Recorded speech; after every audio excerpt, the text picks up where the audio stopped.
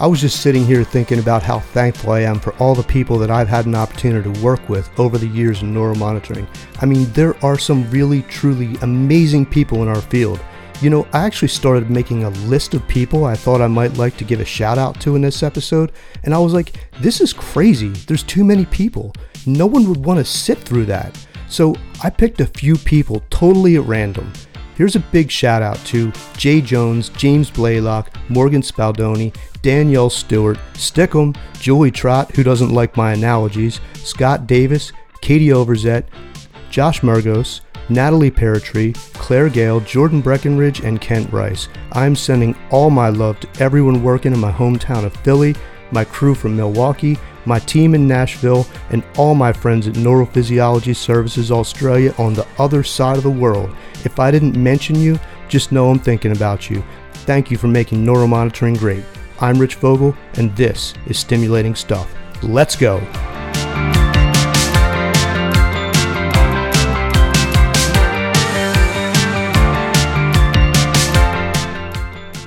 Welcome back to the Stimulating Stuff podcast. I am Rich Vogel, and you are by far my favorite listeners.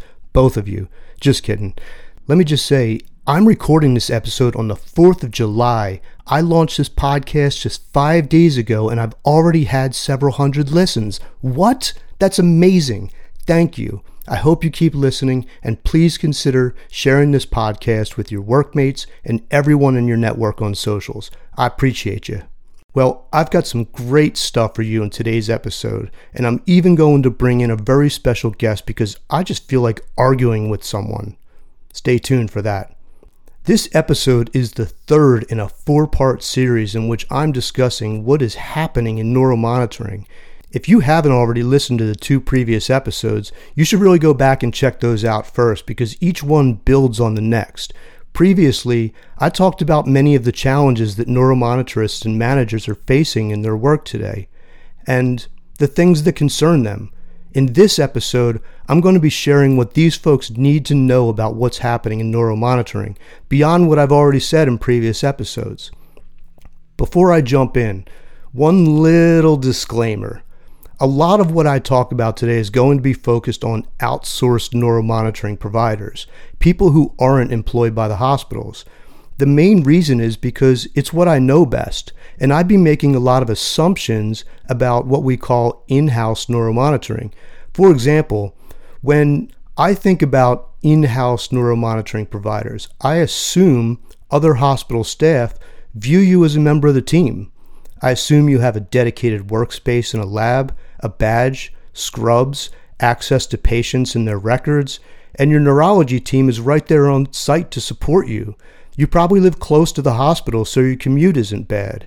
You may have odd hours, but at least they tend to be predictable, and you likely have a team of coworkers who give you breaks and share responsibilities for taking call. I don't know if that's all accurate. I really don't. But what I do know is that there's no way that your life is as rosy as I made it sound.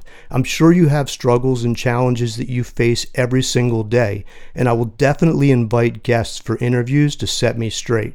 Anyway, everything that I just mentioned, my assumptions about the in-house neuromonitoring experience, is virtually non-existent in the outsourced setting, which comprises about 75% of all of neuromonitoring.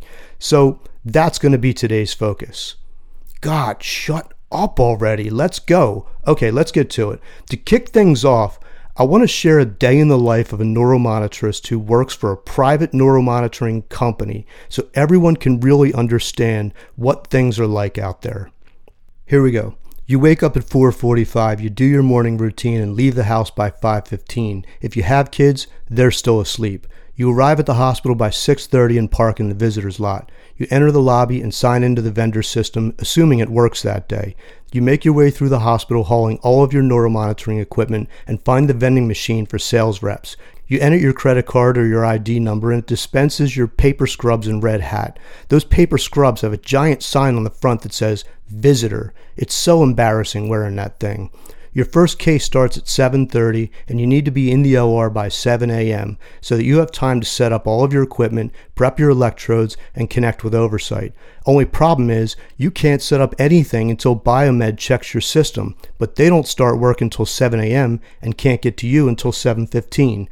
No matter how early you arrive at the facility, you're forced to be late. By the time Biomed finishes checking your equipment, you have 10 minutes before the patient comes into the OR. You're rushing to set up equipment, prep electrodes, open your monitoring program, interview and consent the patient, that's if they even let you into the holding area, talk to anesthesiologist, talk to the surgeon, connect with the neurologist, etc., etc., etc. When you walk into the OR, it's made perfectly clear that no one wants you there. You look like a sales rep in those paper scrubs, and reps aren't allowed in the OR until the patient is under anesthesia. You state your case to the circulating nurse who points you over the corner behind the anesthesia machine and the electrical boom. It's a 3-foot by 3-foot space that's difficult to reach behind all the wires, hoses, and equipment. You have no clout, everyone is mean to you, no one cares to hear your name, and when they talk about you or when they talk to you, they refer to you as SSEPs or SEPs. When the patient comes in the OR, you're still setting up your program, but you rush to apply your electrodes and get baselines. The whole room is staring at you, and the surgeon is yelling at you to hurry, or in some cases, just proceeding with positioning and draping the patient regardless of your baselines, always managing to dislodge a few of your electrodes along the way. This is the most hectic time of surgery. Meanwhile, the neurologist is sending you paragraphs of disclaimers and asking questions that at this very moment you don't have time to answer. You just can't seem to please anyone. Finally, things start to settle down and you're monitoring the case, but you're also trying to get ahead of your paperwork because you have 3 more cases to follow and there's no one there on site to provide you relief or support. So things have finally settled down. You're monitoring the data, just praying there isn't an alert so you don't have to interrupt the surgeon who made it clear he doesn't want to hear from you. In fact, a few months ago, the surgeon told you to sit in the corner and keep your mouth shut until he asks you for something. The last time you tried to tell the surgeon about a data change, he screamed at you like a child and made you feel like the lowest form of life on earth. Everyone in the OR thought it was funny. You did not. You're very well aware of the fact that if you anger the surgeon, your company could lose the account, or you'll be out of a job. Or maybe the surgeon will just demand they fire you. You just want things to go smoothly. So the case finishes up and you spend the rest of your day doing the same thing, but you're jumping between rooms, following the surgeon to cover his cases, and you just can't seem to catch up. A few years ago, there were 2 neuromonitorists on site there to cover both rooms, but your workmate left for another job and the company won't hire a replacement. So you hustle constantly, all day, 12 hours straight. You finish your work at about 6 p.m., and take your first bathroom breaks in 6:45 a.m., sitting on the toilet, cramming peanut butter crackers in your mouth, and quietly admiring your own efficiency. Finally, the stress is beginning to subside. You head back to the locker room to get changed, hoping your clothes weren't stolen because the hospital won't allow you to a safe place to store your belongings. Luckily, everything's there. A few minutes later, you're in the hallway packing up your equipment, and the feelings of the day start to set in. You feel exhausted, underappreciated, overworked, marginalized, isolated, and alone. You don't understand why they treat you this way. You're just trying to do your job, and no one seems to care. No one will give you a chance. As you drive home, you contemplate looking for another job, but you can't take the risk right now. Your family needs the money. You get home at about 7 p.m., just in time to tuck your kids into bed if you have them. You cram some food in your belly, watch 30 minutes of TV to relax with your spouse, assuming you're married or have a significant other, and then you head to bed to do it all again tomorrow. Probably at a totally different facility, maybe on the other side of the state. If you happen to be on call that night, and you actually get a call, you need to jump out of bed, go straight to your car, drive back to the hospital 45 minutes away, and do it all again. Only difference is, now it's 3 a.m., everyone will be angry at you for taking so long because you're the only one driving in from off-site, and you start the whole process over again. Keeping in mind, it will now be more than 20 hours before you're back home again because skipping tomorrow's case is never an option. As you fall asleep, you often think, why am I living to work when I should be working to live? Whew, damn. I mean, what a grind. I hope I did this justice because I know so many of you out there lead this life or some form of it. Being a neuromonitorist is a difficult job that so few people seem to understand. You work around people all the time, but no one thinks of you as being part of the team. No one is friendly to you. No one talks to you. No one appreciates you. Surrounded by people and yet so isolated. Now, I know people have different experiences, and some people actually have the benefit of working at facilities that care and treat you as a member of the team. But this is not the norm, not by a long shot. That's actually rare. Sometimes I think this might be one of the worst jobs in all of healthcare, and then there are days that are so rewarding there's nothing else in the world you'd rather do. Such is the life of a neuromonitorist working for an outsourced company. Now I want to switch focus a little bit, and I want to talk about how things have changed in recent years and where they're going. But I'm going to focus on quality and competency for the most part. You know, there are so many things in this world that you can think of in terms of a spectrum. There are spectrums or spectra for light and sound that range from low frequency to high frequency. You can think about salary, home values, and IQ. So many things, each is having a spectrum. Well, there's also a spectrum in terms of quality and competency in neuromonitoring. There's high quality data and low quality data. And there are highly competent neuromonitorists and people who, let's say, are of lower competence. When you consider a spectrum of all neuromonitorists working in the US, I think ideally and realistically, the best case scenario would be what's called a skewed distribution, meaning that the overwhelming majority of neuromonitorists would be well above 50% in terms of quality and competency. If that were true, it would mean a minority of people would fall below 50%, and maybe just a handful of people would be considered, really, truly terrible at this job. I could be wrong, but my perception is if we went back 10 to 15 years, that's exactly what we would find. Things are different today. I feel like the curve has shifted, and many other people do too.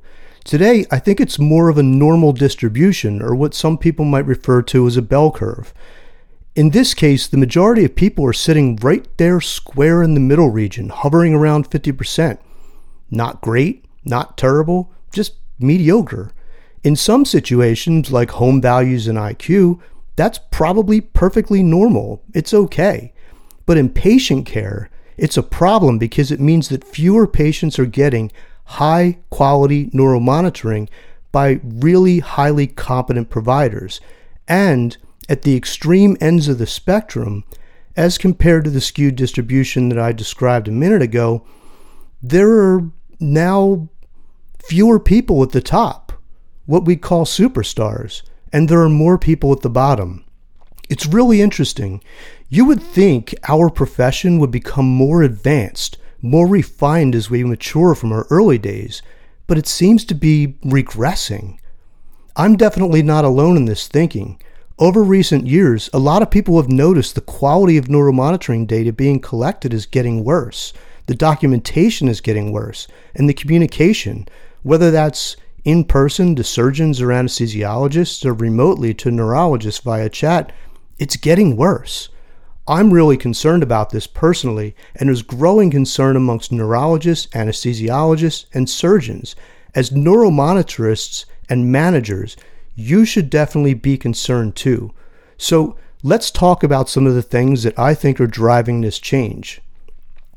What it looks like to me from the outside of these technical services companies is corporate education programs have decreased in duration and depth. People are learning just enough to pass the CNIM or go solo on a lumbar case, then forgetting what they learned. And frankly, it appears as if there are more people working in neuromonitoring who don't care about their work. I'm not saying this is the majority. There just seem to be more people who act this way than there used to be.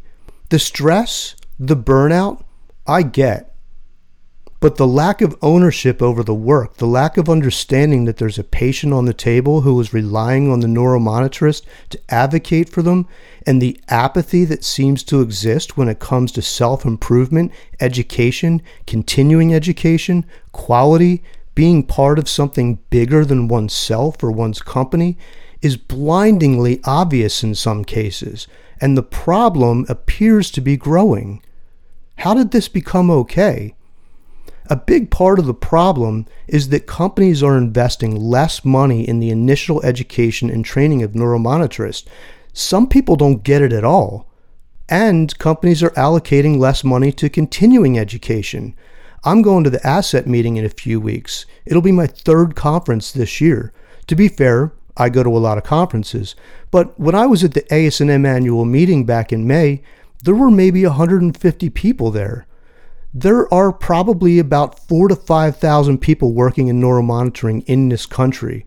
The AS&M, among other societies, including Asset and ACNS, there's the best educational opportunities that you can get out there, and 150 people show up.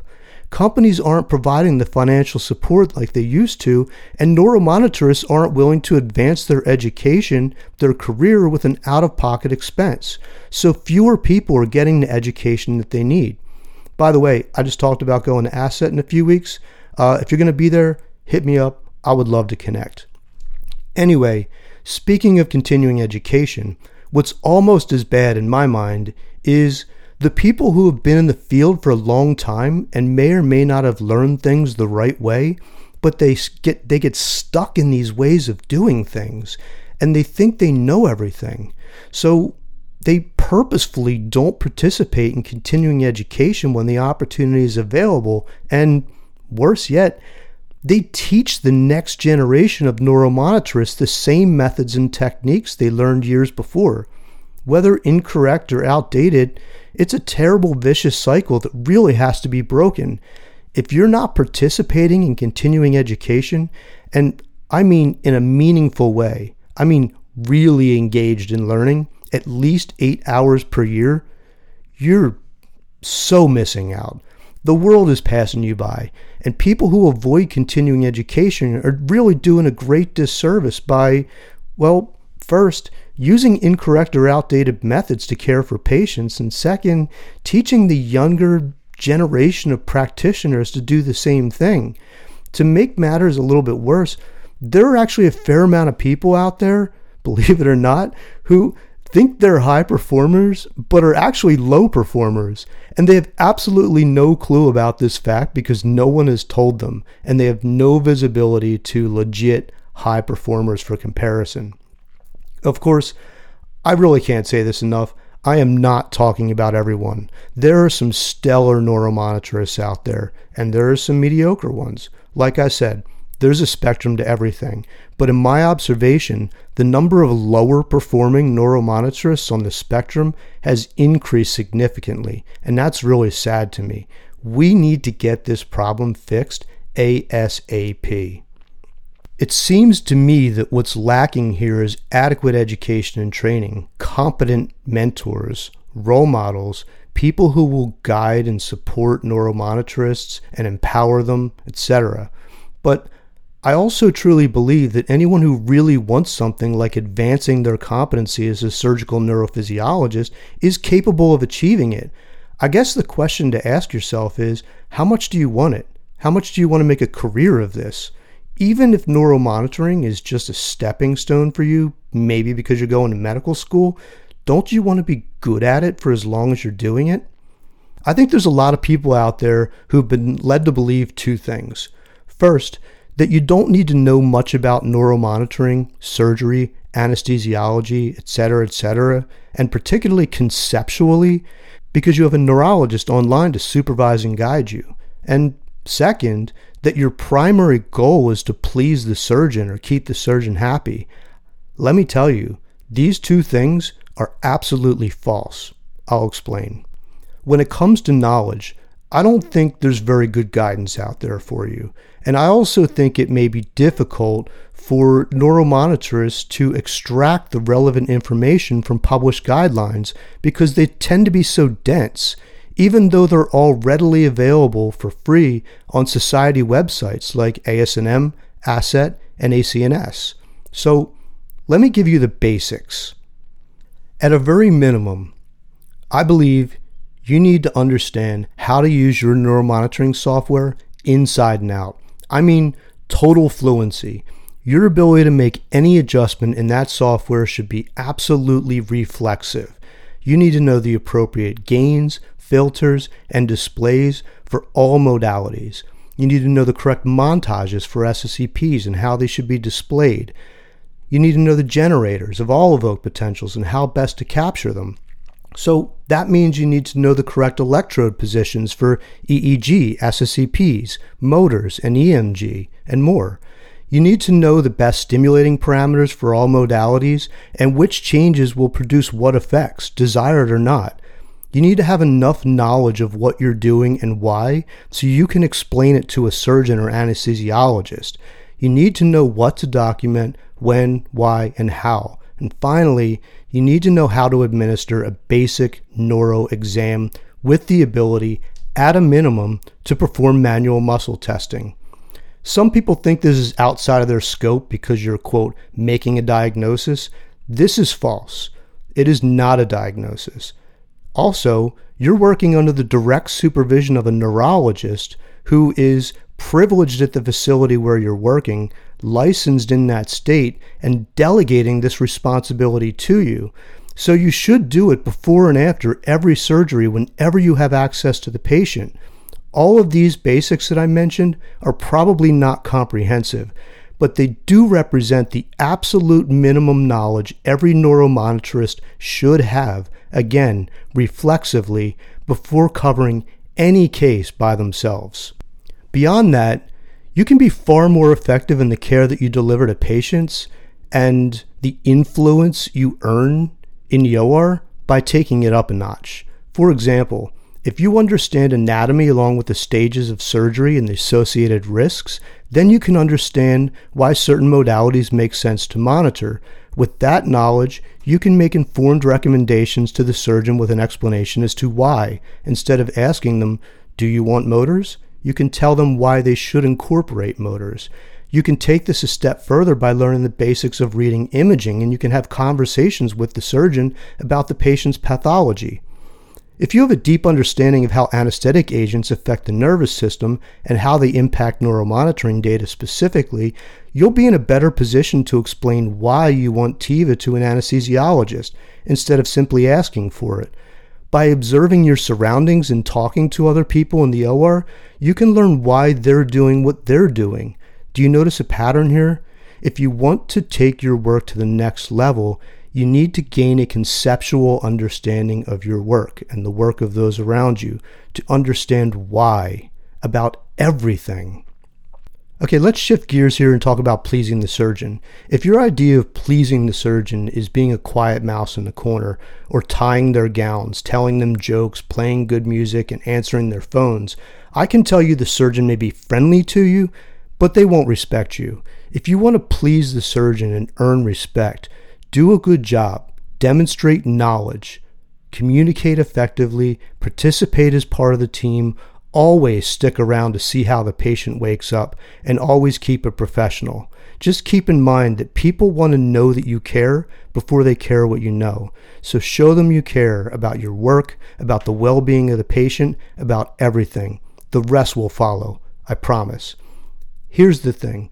What I listed as the basics a few minutes ago, I think most people have some of that to some degree, but very, very, very few have all of it. And the consequences of not having all of it is the data quality turns out to be poor. There are too many false positives or false negatives.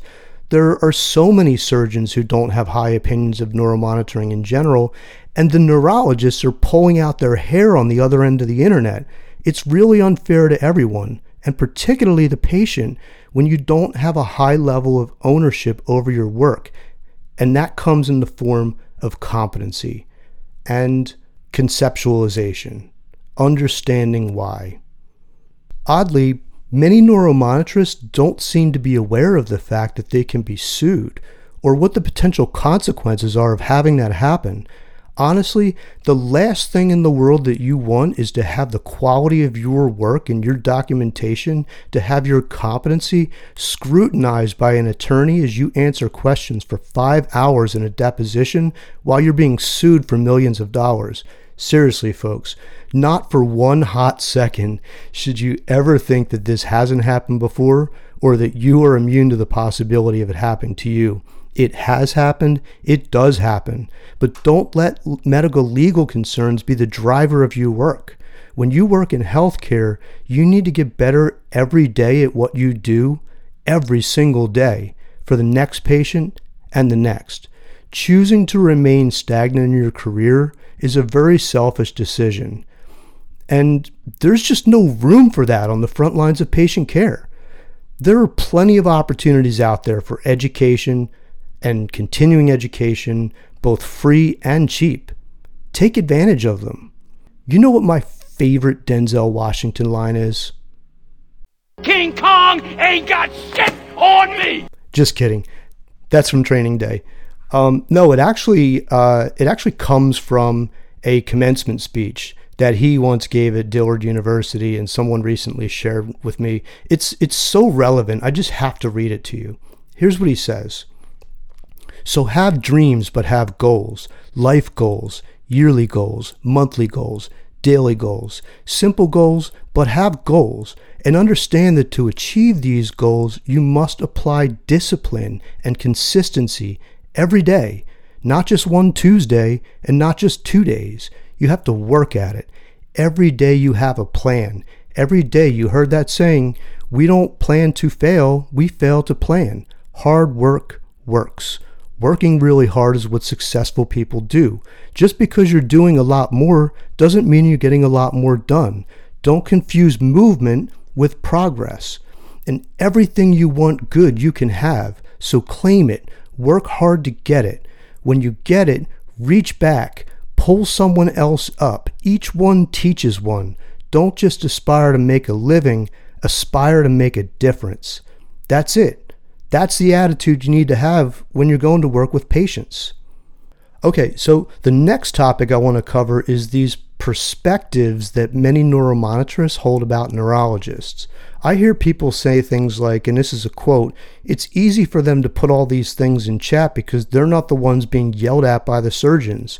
Or I hear people making assumptions that neurologists don't know what it's like to work in the OR. I think that's really unfair to neurologists. Making assumptions about other people without knowing them or understanding their circumstances, it shows a lack of empathy. You're supposed to be a team. They went through years of medical training, including school, residency, and fellowship, to learn to do what they do and how they do it. All they really want from the neuromonitorists is to collect high-quality data, share with them what's happening in any given moment in the OR, and communicate their comments from chat to the relevant people in surgery. At the end of the day, it's really not a huge ask. But this aversion to working with neurologists isn't benefiting anyone. Sure, sometimes it sucks answering questions and communicating things to surgeons that they don't want to hear or that make them angry, but unfortunately, for better or for worse, that's kind of the job of a neuromonitorist. It comes with the territory. The patient is lying there under anesthesia hoping that everyone will do their job and do it well. No matter how difficult it is, no matter how uncomfortable it makes people, everyone must work together and communicate for neuromonitoring to work. It's a two-way street. So try to give those neurologists some slack and find a way to work together. Okay, we're going to take a break here in a second, and when I come back, I will be joined by the very brilliant and lovely Beth Wells for a new segment called Domestic Debate. I will introduce a debatable topic, and we'll throw down. I mean, who better to argue with than your wife? Am I right? Okay, let's pause here for a word from our sponsor. This episode is sponsored by Zinnia X. Zinnia X is a state-of-the-art electronic health record platform that helps you manage every aspect of your neuromonitoring practice. Their web, mobile, chat, and screen share applications are seamlessly integrated, allowing users to get things done from anywhere and on any device.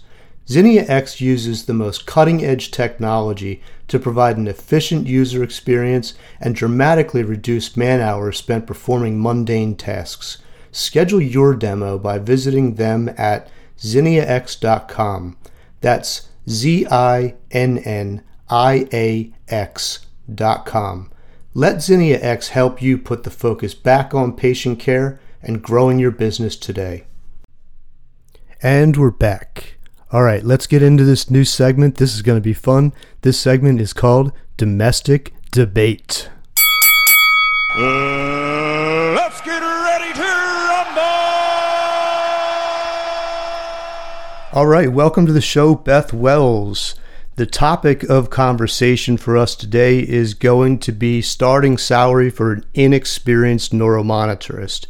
And just to set the stage, a few years ago when I was in a position to hire people as a neuromonitorist, I had the opportunity to review resumes and interview people, and we had these people that were coming out of these neurodiagnostic programs with basically no experience, and they were demanding six-figure salaries and even management positions. And it was just wild for me to think of at the time, and I started thinking, well, okay, what do I have for comparison out there aside from what experience people make? So I thought, well, okay, a physician that graduates medical school starts as a resident. In their first year, they make about $55,000. And if they're in residency for 8 years, they'll max out at about $65,000. And a graduate student with a PhD makes about the same amount of money over the course of 7 years. So starts at 55, over 7 years, being a doctor, maxes out at about 65. And that to me seems like maybe underpayment, but for somebody who's fresh out of a bachelor program or a neurodiagnostic technical college, whatever it is, for somebody to demand to have a six-figure salary for me was kind of wild. And so I brought in Beth to get her perspective on this because maybe I'm just thinking about it wrong. What do you think? Well, I think you're thinking about it wrong.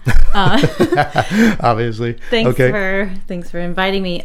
So as a person who came out of bachelor's degree, who didn't know what they were doing, I think I have a good perspective on this. So you're speaking about people that are in the education system, right? And residents or PhDs being paid by a university or by a hospital system. That's a structure that exists out there.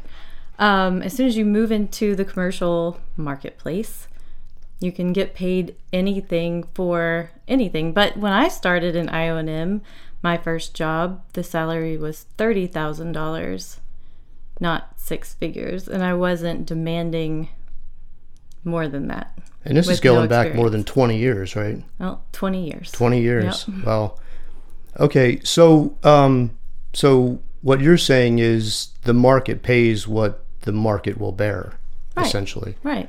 Okay. So what about if you look at something like ZipRecruiter?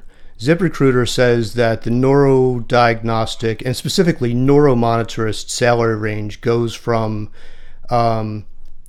45 to about 75, and the average is about 72 across the country. Those are for people who are just starting out and people who have been in the field for a long time. So that's an average. What do you think is somebody coming out of school who doesn't have any experience? Do they fall in the middle of that range? Should they fall at the upper end of that range, higher than that?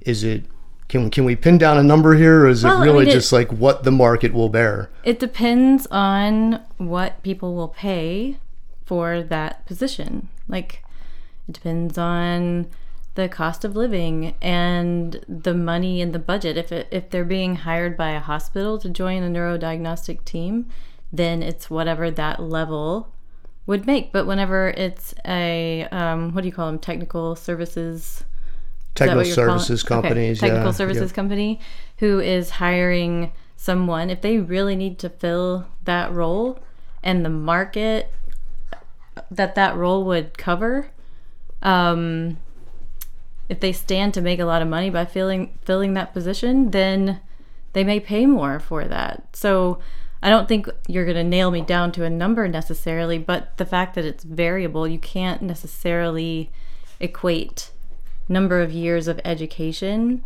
or type of, degree or credentials. You can't equate that with somebody's salary. All right, understood. And you probably wouldn't be able to nail me down on a number either, so fair enough. One more question.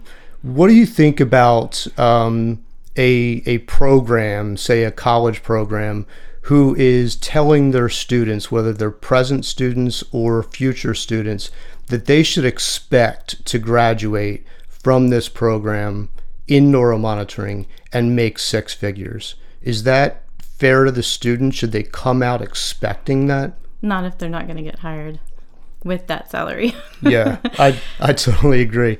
All right, well, I would like to just tell everybody out there, I'm really interested to hear your perspectives. I know Asset has published a salary survey, but that's also proprietary, so I'm not going to share that. Send me an email. I'll share it at the end of this episode. I'd love to hear what your thoughts are on starting salaries for inexperienced neuromonitoring hires. Thank you to Beth, and thank you to our dog Polly, who's here panting right below the microphone. Sorry if that was too intrusive. I'm going to take a break here in a sec, and I'll be right back.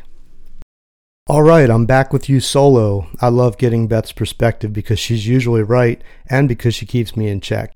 Anyway, to close out this topic, I think everyone working in neuromonitoring should have some appreciation for the idea that more money comes with providing more value. There are many different ways you can provide value in neuromonitoring, but here are two important ones for you to consider. First, if you have all of those basics that I mentioned earlier down pat and you can execute a case flawlessly every day with high quality data and documentation, and then you can train other people to do the same, and you're reducing the malpractice risk for your company by just being competent, and you're providing high quality patient care by doing these things, that's one thing that you can do.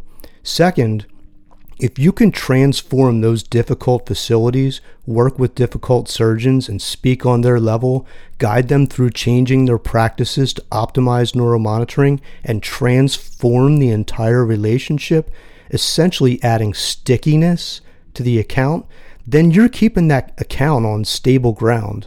But you can only do this when you've taken it up a notch, as I mentioned earlier. I mean, really become an expert, understanding things conceptually, knowing the answer to the question, why? Remember this, just because a surgeon appears to like you because you're a decent neuromonitorist who doesn't cause problems, doesn't mean he or she will go to bat for you or your company when the hospital is considered contracting with other companies to cut costs. If your level of knowledge, expertise, and participation in patient care as a member of the team is obvious to everyone in the room every day, they'll go to bat for you because they value you. That's not always the same as being liked.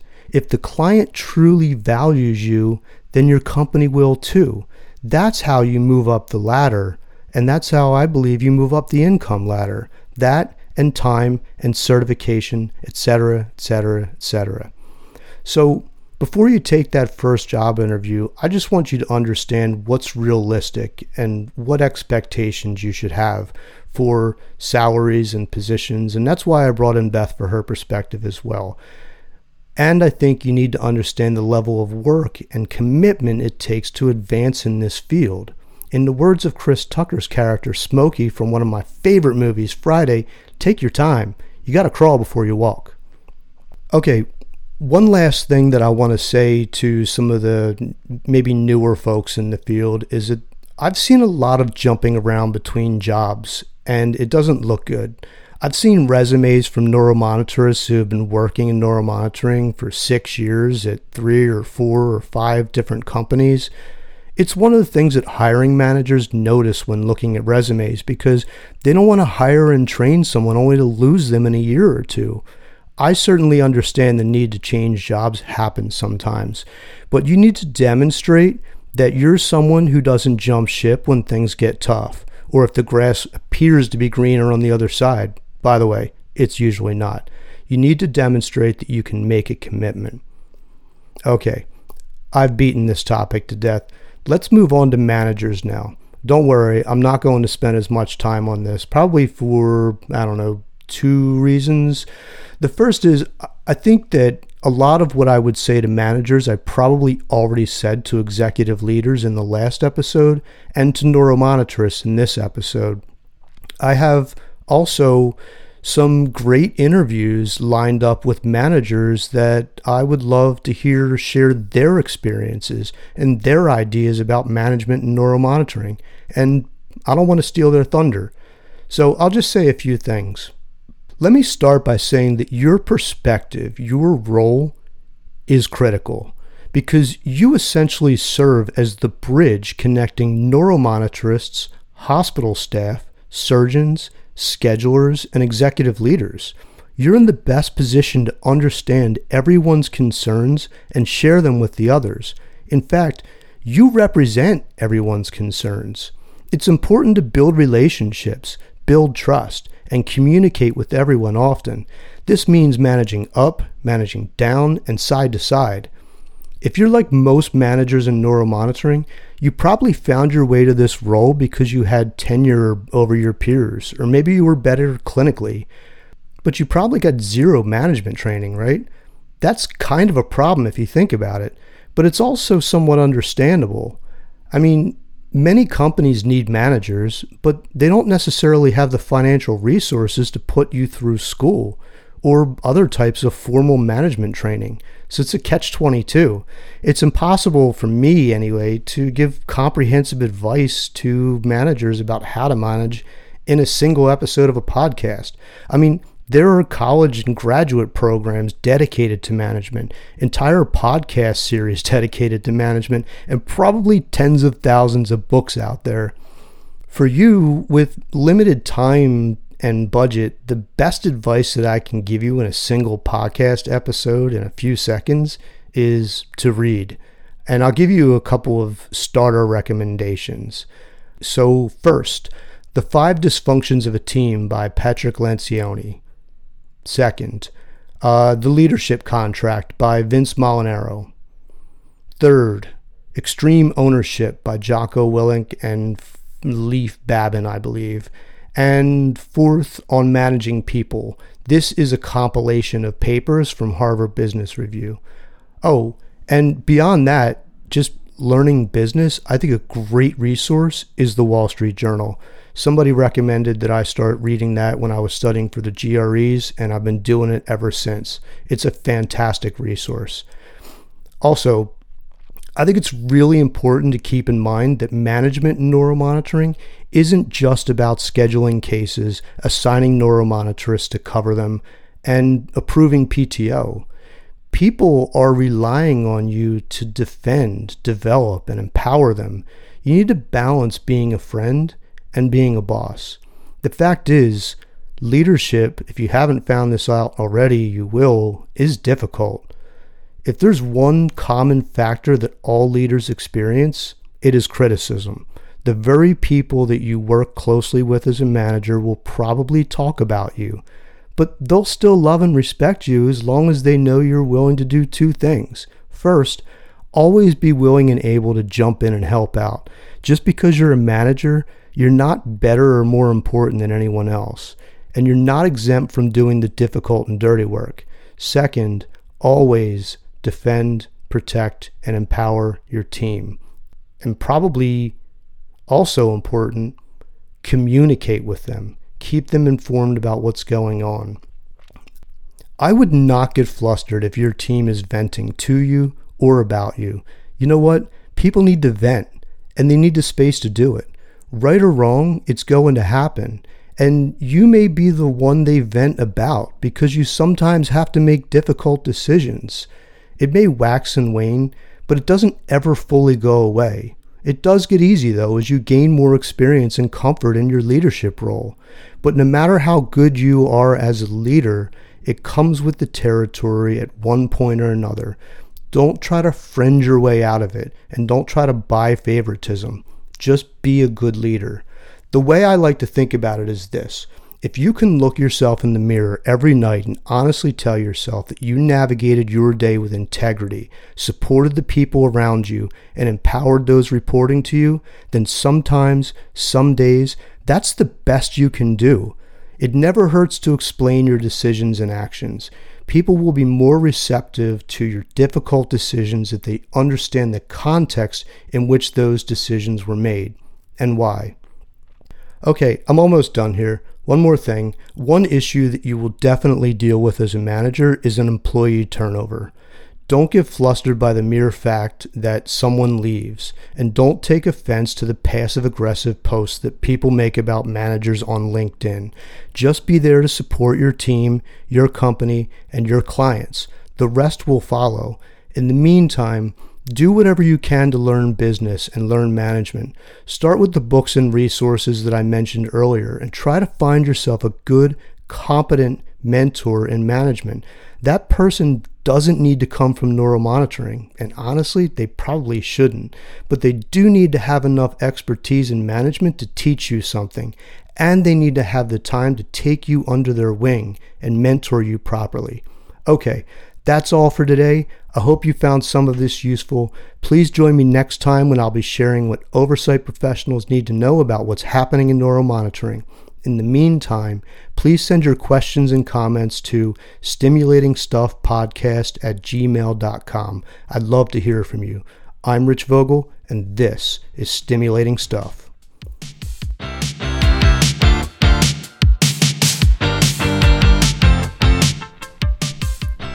The information and opinions provided in this podcast are those of the individual speakers and do not represent the opinions of their employers, affiliates, or other third-party individuals or organizations.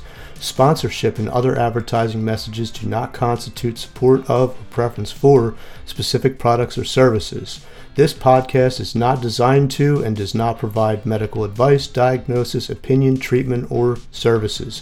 This podcast, its host, and all participants, including guests and sponsors, collectively participants, provide general information for entertainment purposes only.